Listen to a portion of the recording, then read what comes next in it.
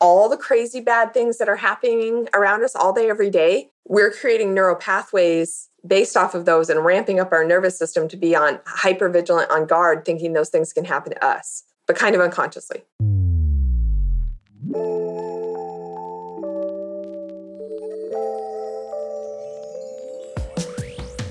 So Paige, thank you for reaching out to me. Anytime I get, someone new through my podcast, it's kind of exciting. It's kind of why I'm doing it. And I know you reached out for several reasons, but specifically one thing that struck a chord with me is the reason you started your psychology practice. And correct me if I'm wrong, but that's due to a lot of the loss and traumas that you've witnessed in your own life through people you've worked with or people that you've known in your life. And so if you want to start with an introduction about what you do, and then we can kind of, break the ice with some of the stories you recommended.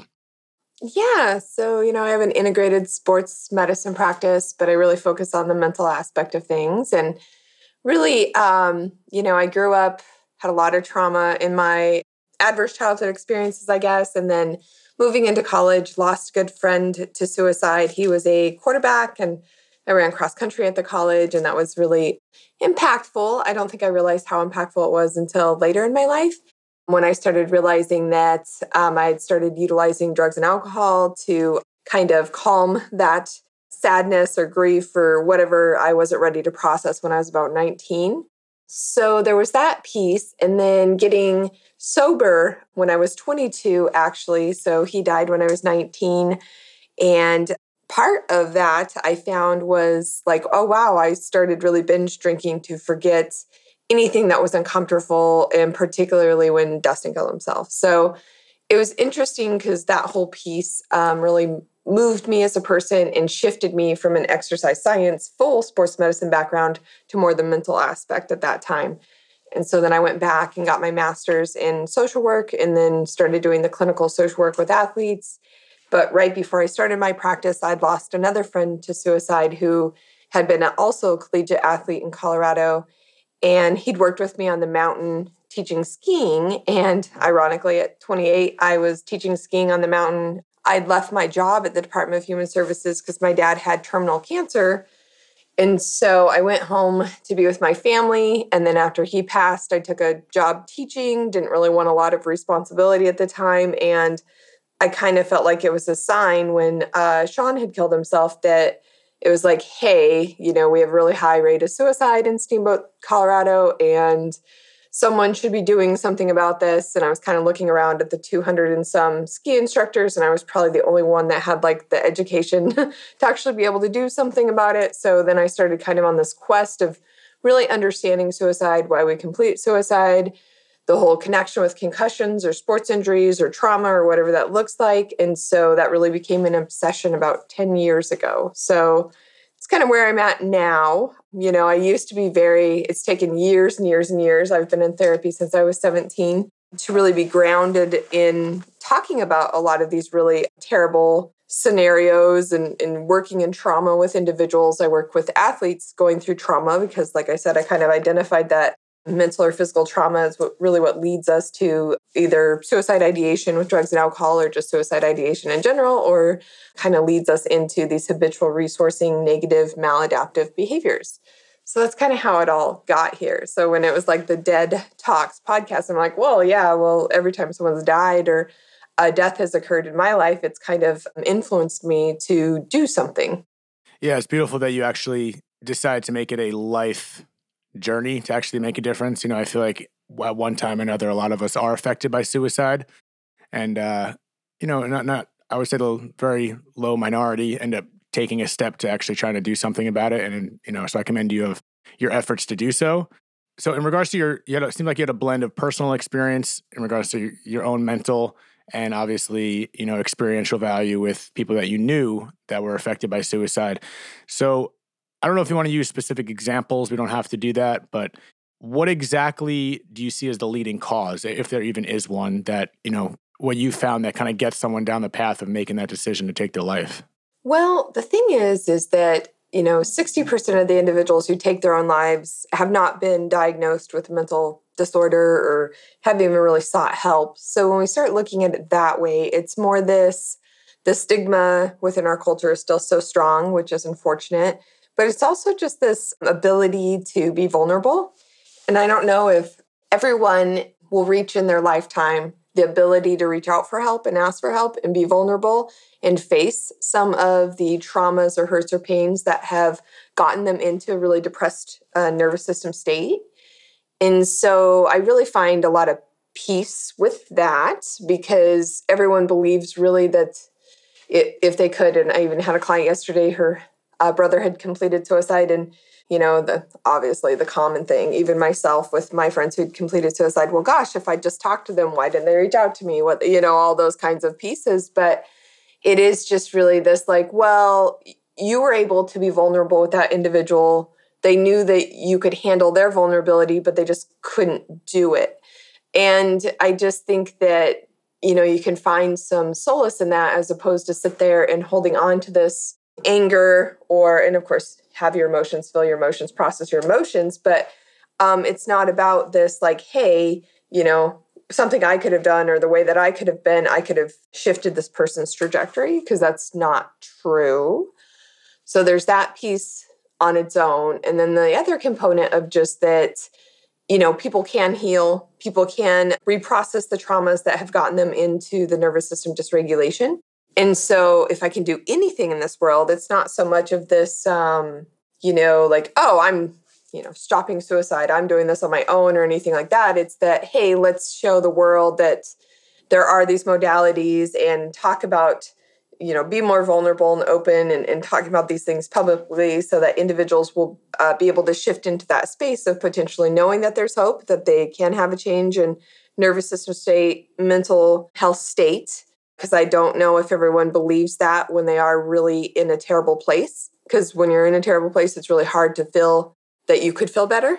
So, and they just don't really know. So at a certain point in time, you're just so exhausted in this space and feeling so hopeless. And it's nervous system based anyways. It's not a moral or ethical flaw that you don't feel well or have nervous system dysregulation of anxiety, depression, whatever that looks like. So I think that really at this point, it's educating on how, yes, you can feel terrible, but you can move to a different state. And there are these modalities to do that. And then also working with individuals who have lost someone, like I said, with this, like, hey, you can't really blame yourself. It is just that this is where this individual got in this lifetime that they're here. But I really do find that trauma is the gateway to dysregulation, no matter what that looks like. So it starts with trauma, which makes sense. And then when you said earlier when you first started, speaking, there's a stigma. Was the stigma just discussing suicide or discussing mental health? Is that what you're saying the stigma is not being open about it? The mental health aspect, that we just don't talk about, Right. Seeking help, getting help. I'll have at least weekly a consultation with parents about their kids. And, their kids may be indignant and not really wanting to come to therapy. And we're talking very high performing, really gifted children when it comes to sports and school and all these things here in this. I'm in the Seattle, Bellevue area. So people work really hard here. They really want to achieve success and be at the top of their class and all those pieces. But, you'll sit here and talk to these high achieving parents, and these kids have already started doing some maladaptive coping behaviors. And when it comes to adverse childhood experiences, it's not necessarily like there's been like child abuse or lack of security or food or something like that. It is more just this high level of stress and this potential of the perfectionism kind of failure aspect of things.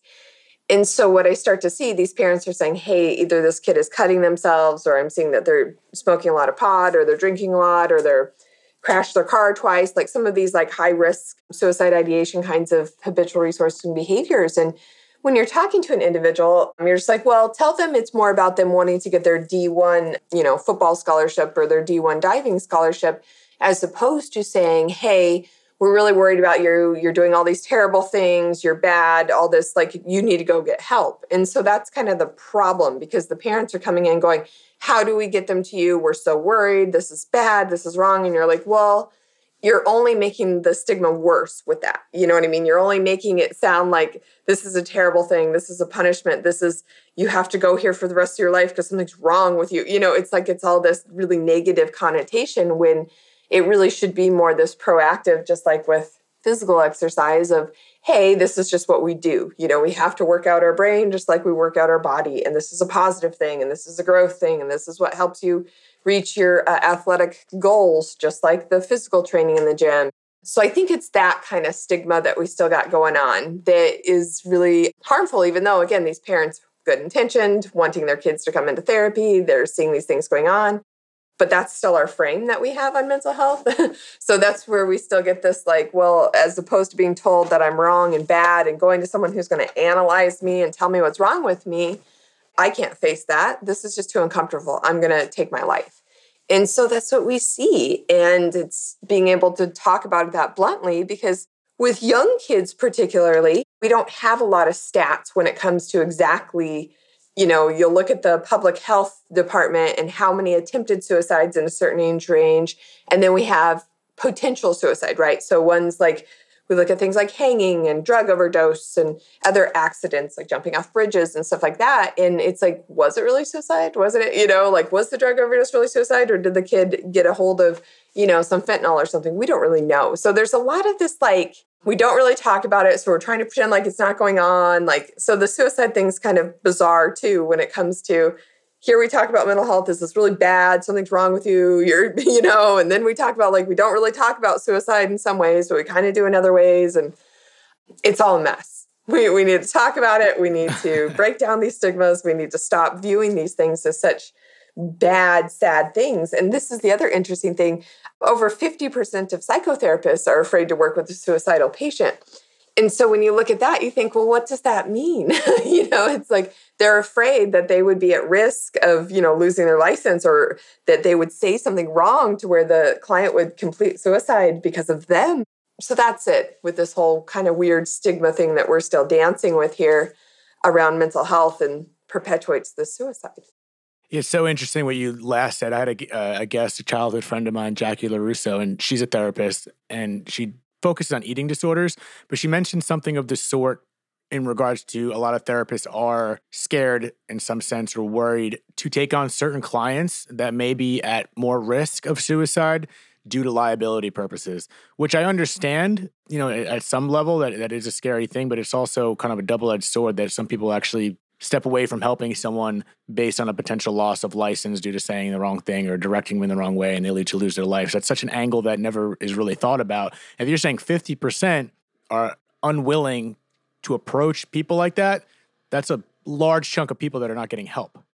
And it's, again, what if a therapist, if that's their energy and their approach and how they are, all of it, energy really doesn't lie. We look at quantum physics, and so much of our communication is energetic. And so, you hear oftentimes that an individual will go to therapy and they'll think that the therapist can't handle what they're going to say. And so there's some of that too. So they'll go once and be like, man, they don't really understand what's going on with me. They've never been through something like this. Or when I was talking to them, they just kept saying how bad it was. So there's a lot of that kind of Rogerian thing that gets in there too, where people just be like, wow, they told me how terrible my life was. I don't know if I can go back to that person. They just made me feel worse. And it's just oh my gosh. When the intention is more that Rogerian of oh my gosh, I can't believe you're going through this, you poor thing. I'm hearing this, right?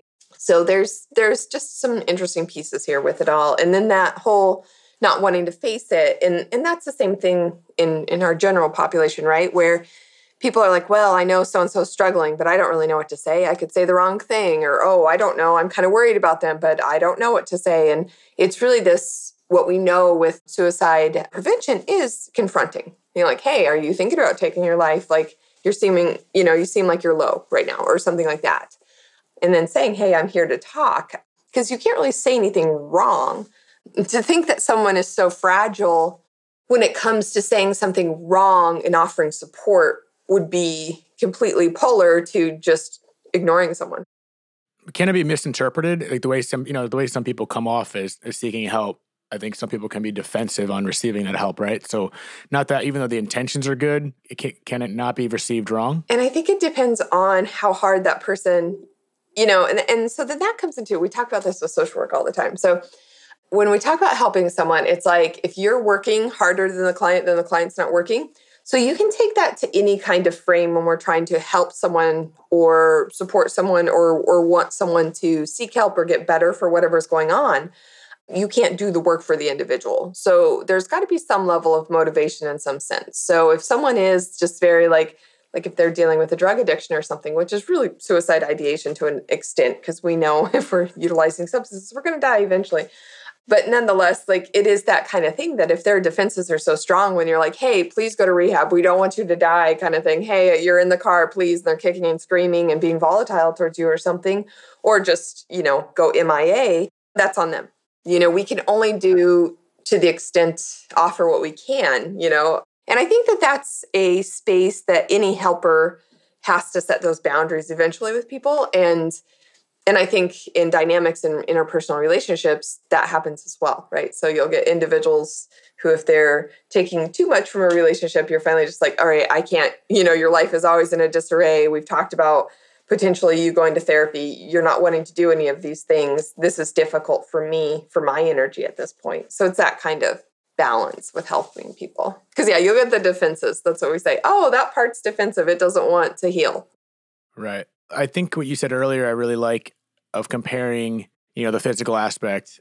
You talk with sports and all that, the physical aspect that we always work out our physical muscles and training and discipline. It takes time, this and that. And I believe it should be looked the same way in regards to our mental health, and that it is normal to feel bad. It is normal to not feel good and go through our ebbs and flows of life. And that doesn't mean it should be attached to a stigma that, you're damaged goods or something like that, and you should be ashamed or feel bad that you feel this way, which is what I'm understanding from you, that's part of the stigma, which therefore I feel like buries that person even deeper, further away from actually seeking help. So I do like that approach of saying this is a part of life. It's okay that you feel like this, but you should understand that it takes effort and time to work on that. You got to work those mental muscles to get out of the hole, correct? Am I seeing that right?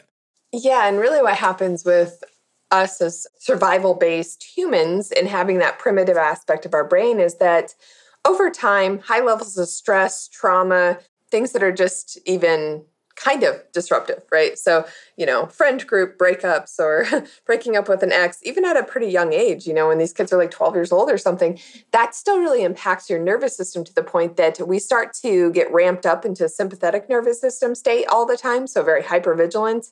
That fight, flight, freeze kind of mentality. And so, especially even with your senior in high school or freshman in college, you really start to see that a high performer isn't sleeping very well. They're not necessarily happy per se. They're just going through the motions. They're doing what they know that they need to do. They're so busy all the time. And if you literally ask this person most of the time, it's like, are you happy? They'll be like, yeah. Like they don't even know what that is. But so the survival mechanism within us, like over time, we get more and more in this sympathetic nervous system state. And that's kind of like your flat effect, not completely depressed, but just not really engaging. So we naturally get there. And so what we do is we do things to decondition that within our nervous system. So I use a trauma reprocessing desensitization, like altered consciousness state type of psychotherapy, where we go back through all the negative or stressful things in your life in the altered state and allow for your brain and body to let those things go so that they're not holding on to them very unconsciously, thinking they're going to happen again and that they have to be hypervigilant for that. Because back, of course, when you were a caveman, if a rock fell off a cliff, you needed to be hypervigilant every time you were walking under a cliff, or else you could die. But nowadays, we have so much inundation and the sound pollution and the sound and distractions that we can't really take it. Like our nervous system's so ramped up all the time. We're just in this high level of oxidative stress, lots of cortisol, not sleeping well, not repairing and recovering. So that's parasympathetic, the other end of our nervous system state. So we do that. And then the other things that we all know about, like visualization, meditation, any of the binaural frequency entrainment stuff, the PEMF. We have all these other ways to entrain, those brain waves in the nervous system state to get you back down to parasympathetic.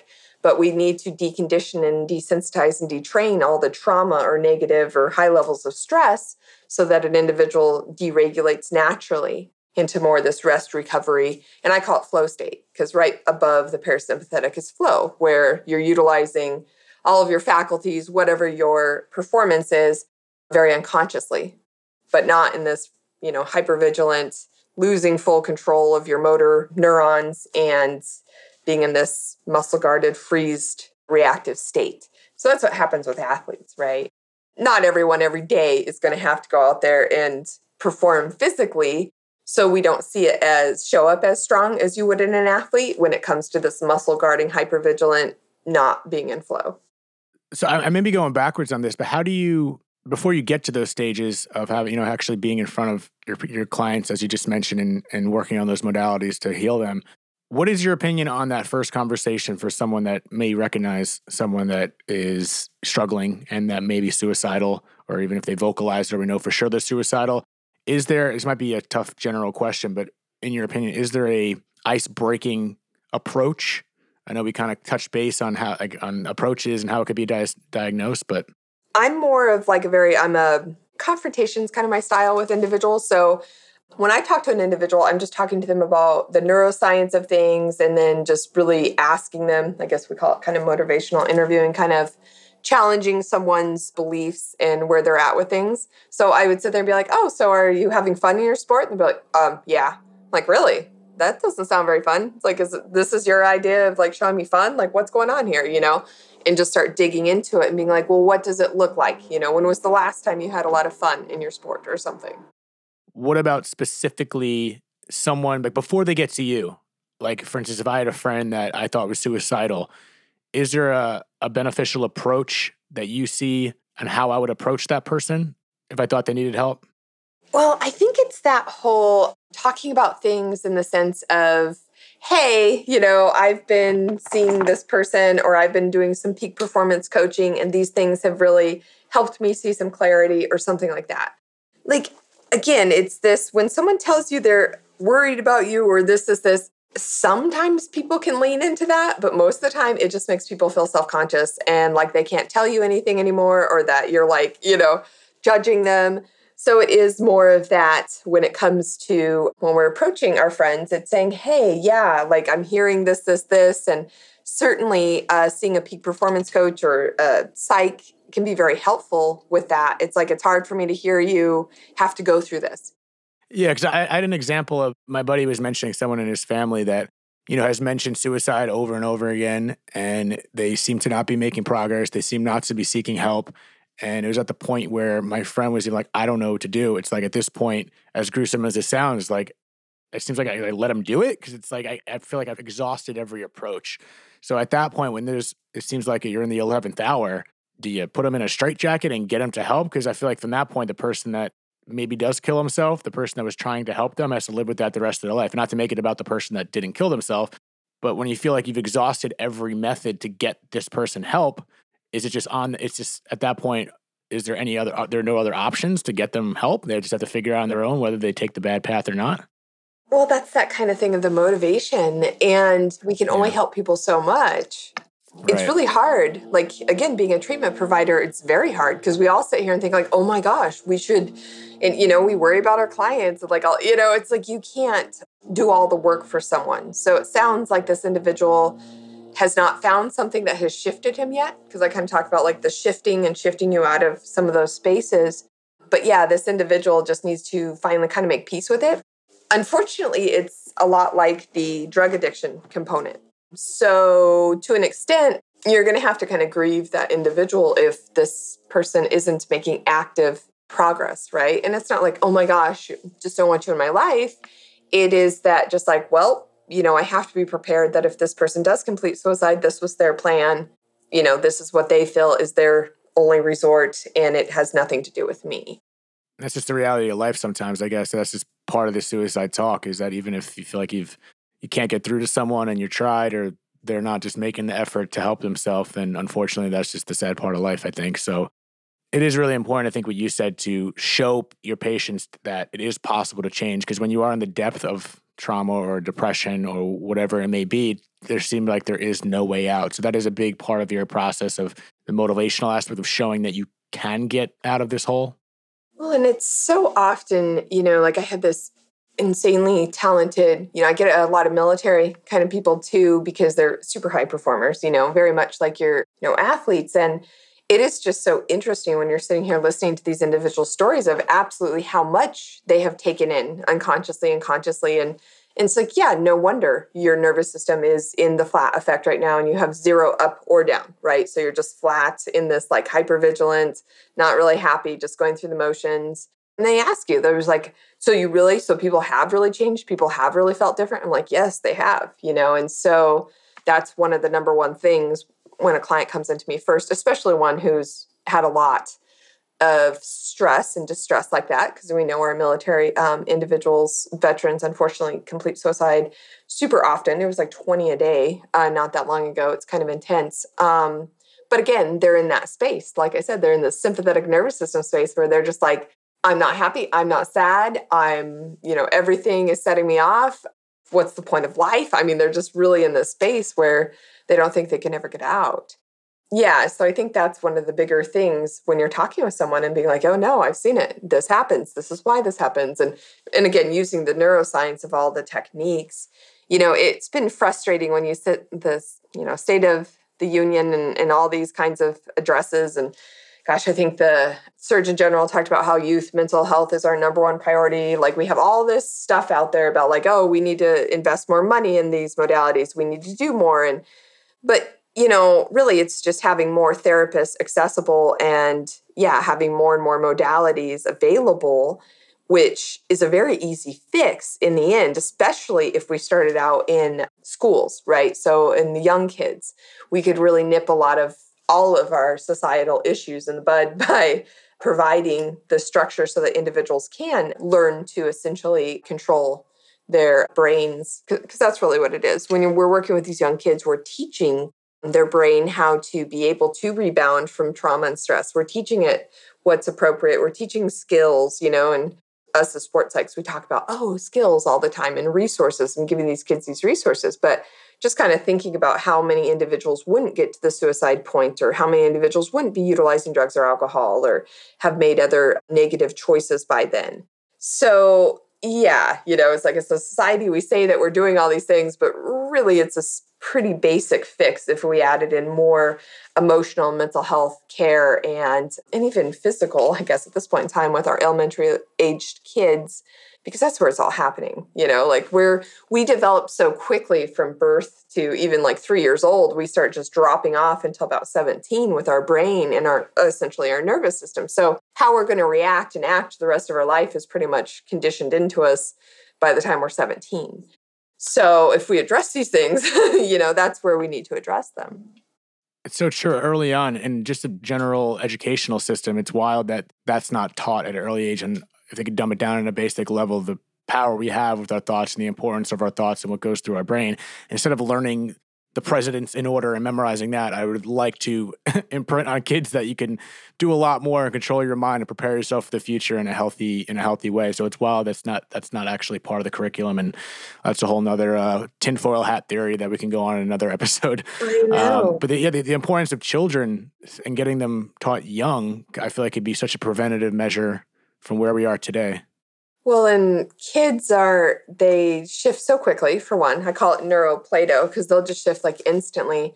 And then the other thing with kids is that, they want to be learning. So the second that you start talking about the neuroscience, it's funny, they'll come in at like 15 years old or even 11 years old and be like, oh yeah, my brain was doing this, this, this. And then I felt the hypervigilance. And you're just like, whoa, it's like they take it all in and understand what's going on with them physiologically and psychologically, because you can't really separate the two, but it's pretty fascinating. But then you get an individual, who's struggled a lot, they're in their mid-30s, and you're trying to explain to them some of these principles, and they can't even connect to their body anymore because they're so disassociated and disconnected because they've had to out of survival. So it's pretty fascinating when you're reconnecting someone back up and, reestablishing essentially your own felt senses and understanding yourself. It's like, you've stuffed this down your entire life because we don't allow for people to have emotions in society.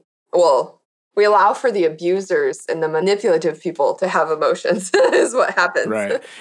And I think what's worked for me in a sense of a different idea, not suicide so much, but when I started to understand a little on a very, not very, very novice level of how the brain works, how your body works, and how they work together, and you understand it biologically and scientifically, I feel like that could play a really strong part in adding to the belief that you can get better. And what I mean by that is by understanding scientifically, okay, this is how your brain works.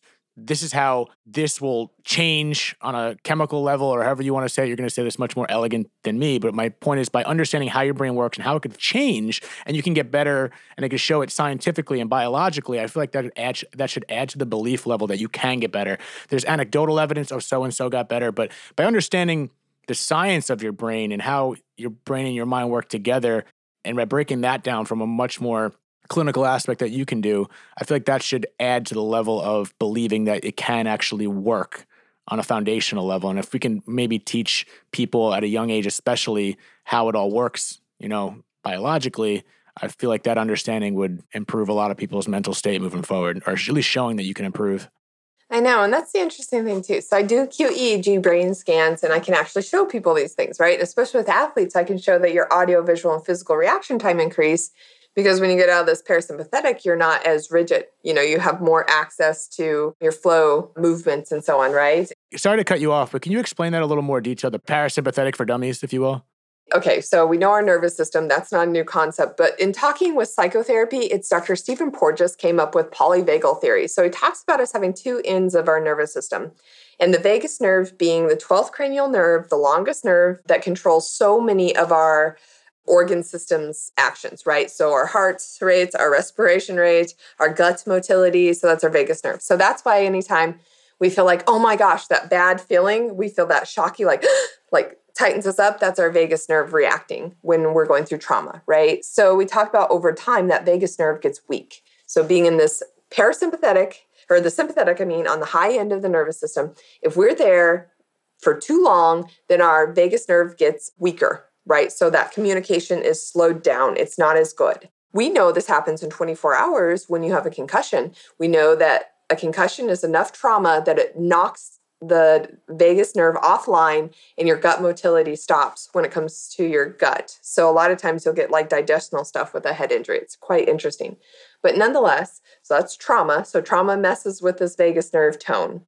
Then our parasympathetic, that's the rest and recovery and relax and rebuild state, and digestion and all of that. So when it comes to being in this fight, flight, freeze, or the parasympathetic nervous system state, that's going to be more beta wave 2. So if we're looking at the range of brain waves, because our brain waves correlate with our nervous system state and correlate with our heart rate variability. So they all work together. So if you shift one of those, so if you mess with your heart rate variability, or mess with your brainwave state, or mess with your nervous system state, they will all shift because they all work off of each other. So when you're doing, again, we get ramped up in the sympathetic nervous system state very unconsciously, because actually somatically and visually, we make more memories based off our somatic experience and our visual experience. So very unconscious. So we store information quicker than we can actually cognitively process it. So all the crazy bad things that are happening around us all day, every day, we're creating neural pathways based off of those and ramping up our nervous system to be on hypervigilant, on guard, thinking those things can happen to us, but kind of unconsciously. So the war, for instance, in Ukraine, there's not one human on this planet that isn't slightly activated and triggered by it thinking that could happen to us. It's just our human experience. It's what we do. Like, if a bad thing happens to someone else, we automatically internalize it and think that can happen to us on a very slight level, but it still impacts our nervous system and gets us more in the sympathetic state. We call it a vicarious or secondary trauma.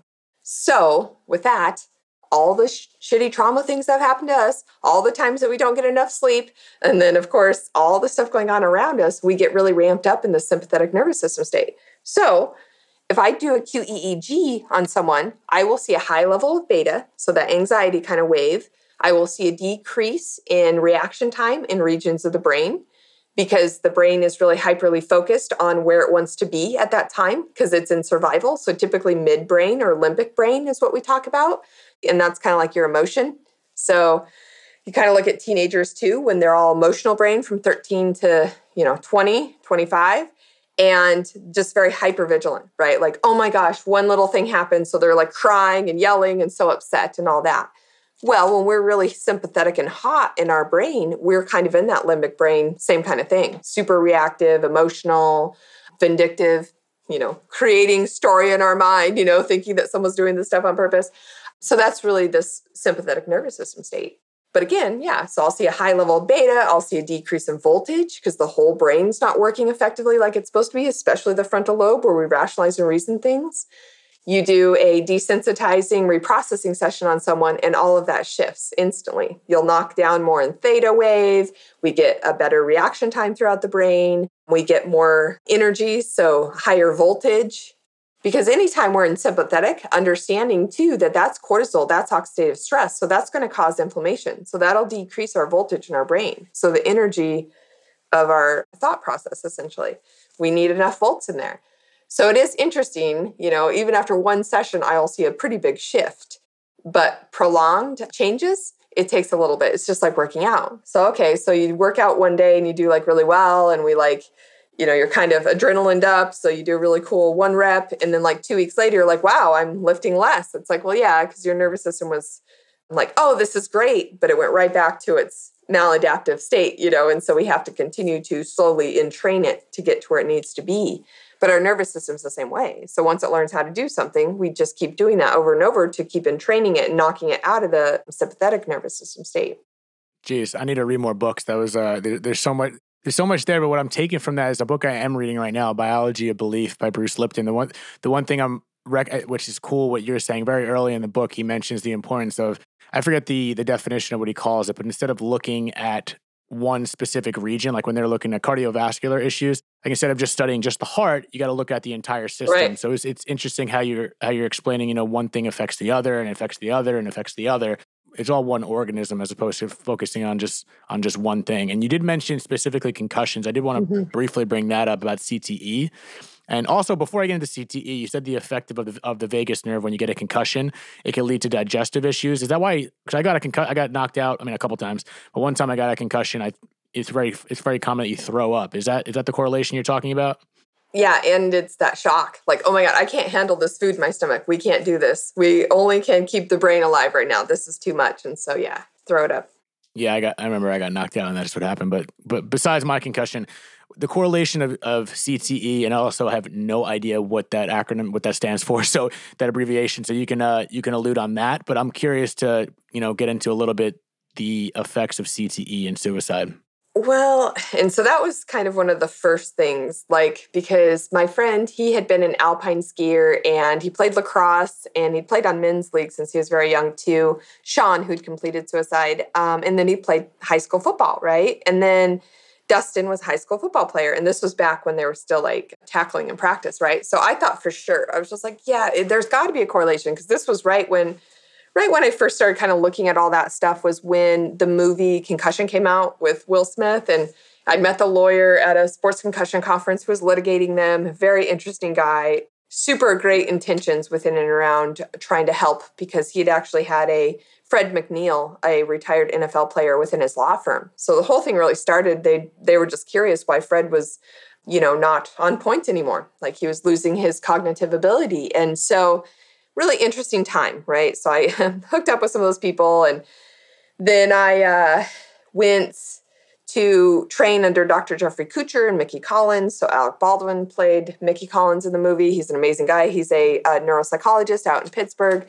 He's doing really cool stuff. And so those were the first people that I gravitated towards, trying to figure this out. It's like, wait, have you guys figured this out? What's going on here? And it really came down to the fact that, chronic traumatic encephalopathy, there is a correlation between an individual over time, like completing suicide with this unaddressed, untreated brain injury, right?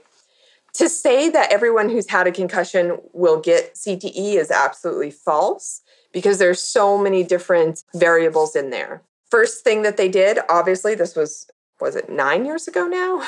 It's not even that long ago, but they stopped tackle in young kids. They stopped tackle in college every day, like huge things. That's insane. Yeah, they don't need to be slamming their head that often. So those were big pieces. The next component was really the concussion spotters. So people really like watching to make sure. Then they started all implementing the King Devick's assessment where you read this card and it's numbers on a card, how fast you're reading it. So that's the gold standard right now still for they baseline all the guys and then they go out and play. And so they'll bring them in. And if they have a decrease in time with reading those cards, that's how we know. And that's huge because the eyes, smooth pursuit will be messed up 60 to 80% of the time. It's like pretty much almost every time, your eyes, like drawing a circle with your eyes or something, your smooth pursuit muscle will be messed up when you have a concussion. So they know when you're reading things with your eyes that that's a good way to assess. Because sometimes assessing a concussion, having an athlete stand on one leg and doing some of those things, it's like their nervous system can handle that test, so they're not going to fall. So the eyes are typically the best one for athletes because your average person will probably not be able to handle some of the basic concussion tests. But with athletes, we found we really need to look at their eyes to know because they are so physically fit and adaptable, right? So there's that. So all of those good things happened. But learning about it more, that if we treat concussions right away effectively, we're not going to have long-term negative outcomes. And so that's been Mickey Collins and Jeff Kuchar. Jeffrey Kuchar, he's the MD psychiatrist and neurologist for the US ski team. He also does the NFL Players Association, the NBA Players Association. He's the head of the sports concussion wing with the American Academy of Neurology. So between those two guys, they're doing all this data, all of these studies, and have been for the last about 10 years now. And so, what they're finding is that if we treat them effectively, efficiently right away, you're fine, which is huge. And it's kind of what we know anyways, right? So if you pull the person out, they're out for at least the week that they have symptoms. If they continue to have symptoms, we keep them out until the symptoms are gone. We start implementing C-spine adjustments when it comes to chiropractor. We like sports psychology. That's one of the number one things for predictive, good, healthy outcome. Of course, we can put someone on keto right away too if they've had a concussion to try to calm that inflammation also. We want to look at the gut-brain connection because like I said, if it breaks down that vagus tone, we're going to start to get leaky gut. So being very mindful of not drinking alcohol, that's the number one thing. That'll wipe out your gut. So it's the number one thing when you work with athletes, right? So there's just, you start doing all these pieces right up front, HIIT training. We found that doing high intensity cardio right away helps clear out the NR2 detox pathway in the brain. It also helps us dump that tau protein. We have 7 grams that go through our brain every day. We have 24 grams that go through our body. So that's the thing when they talk about the chronic traumatic encephalopathy. No, I can't say it. I'm not even going to try to repeat that. You may be explaining it already. So for people that are affected by CTE that have led to depression, how exactly does that work? And is there any protocols that you haven't already mentioned that would cure that? And this is interesting. I had an email this morning from someone in, I guess, Boston, looking for some of the modalities that I utilize for their potential CTE, or they think they have CTE. Everyone thinks they have CTE if they're having post-concussion syndrome symptoms, which are super common.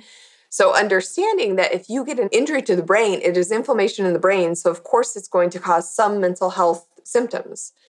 When it comes to depression, that's like your number one because, of course, the nervous system is in this depressed state because it's been in trauma. So we want to work on trauma reprocessing with that concussion, right?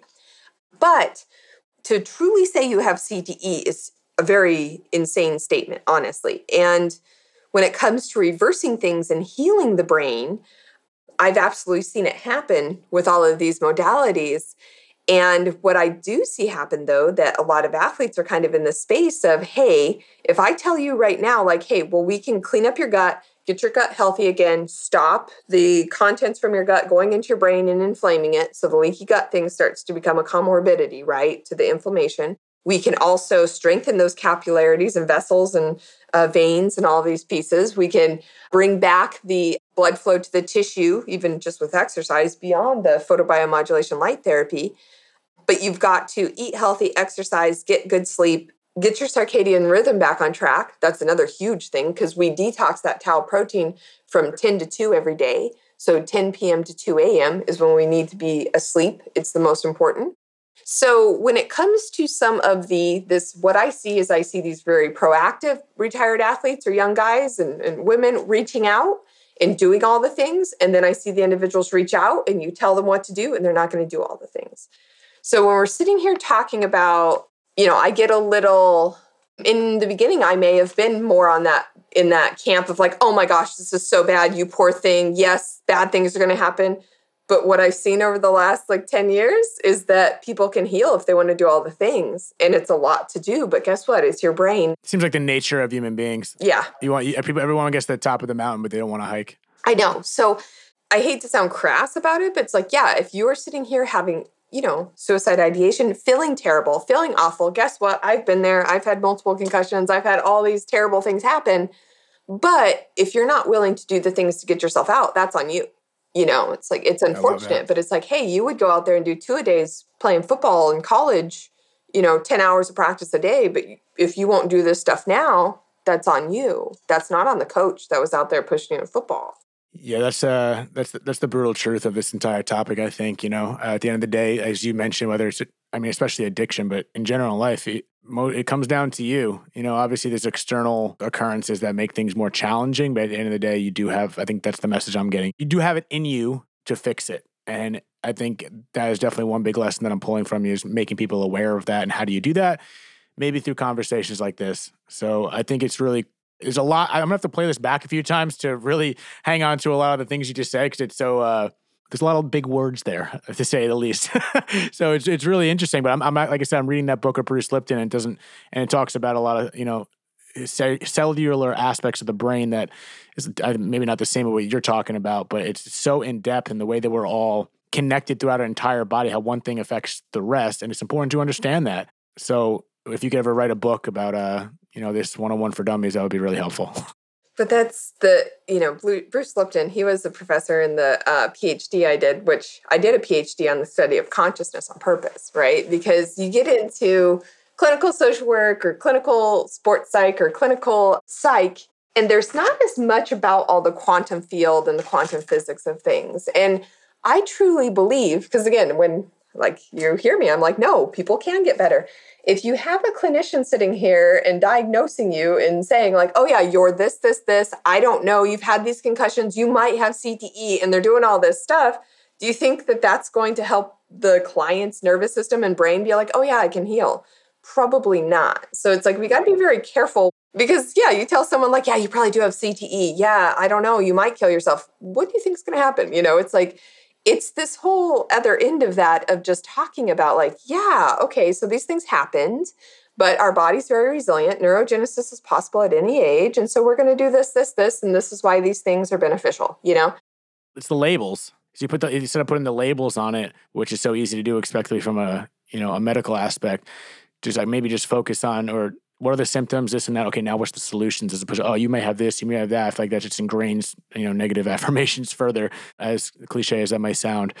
Listen, everything you're saying is very interesting. I love the path that you're on and have you made it such a big part of your life from personal experiences. I think that just adds to a level. I think you're on the good side of the 50%, not to, defame anyone else on the 50% of worrying about, their license as opposed to helping someone. So I commend you for that. But to kind of fade out here, and I know this wasn't a question that I asked you to prepare for, but if for anyone that may be listening right now that is either knows someone that is having suicidal thoughts or someone that's going through it right now, I don't mean to put you on the spot, but I am putting you on the spot. Is there anything you would maybe say to them right now that may be going through the ringer? That you can shift and change. It doesn't feel like you can right now. It feels very hopeless, but you can. I am proof of that, and I've seen thousands of people shift. And I think that that is the most important thing that people need to know, no matter what you've already tried in the past.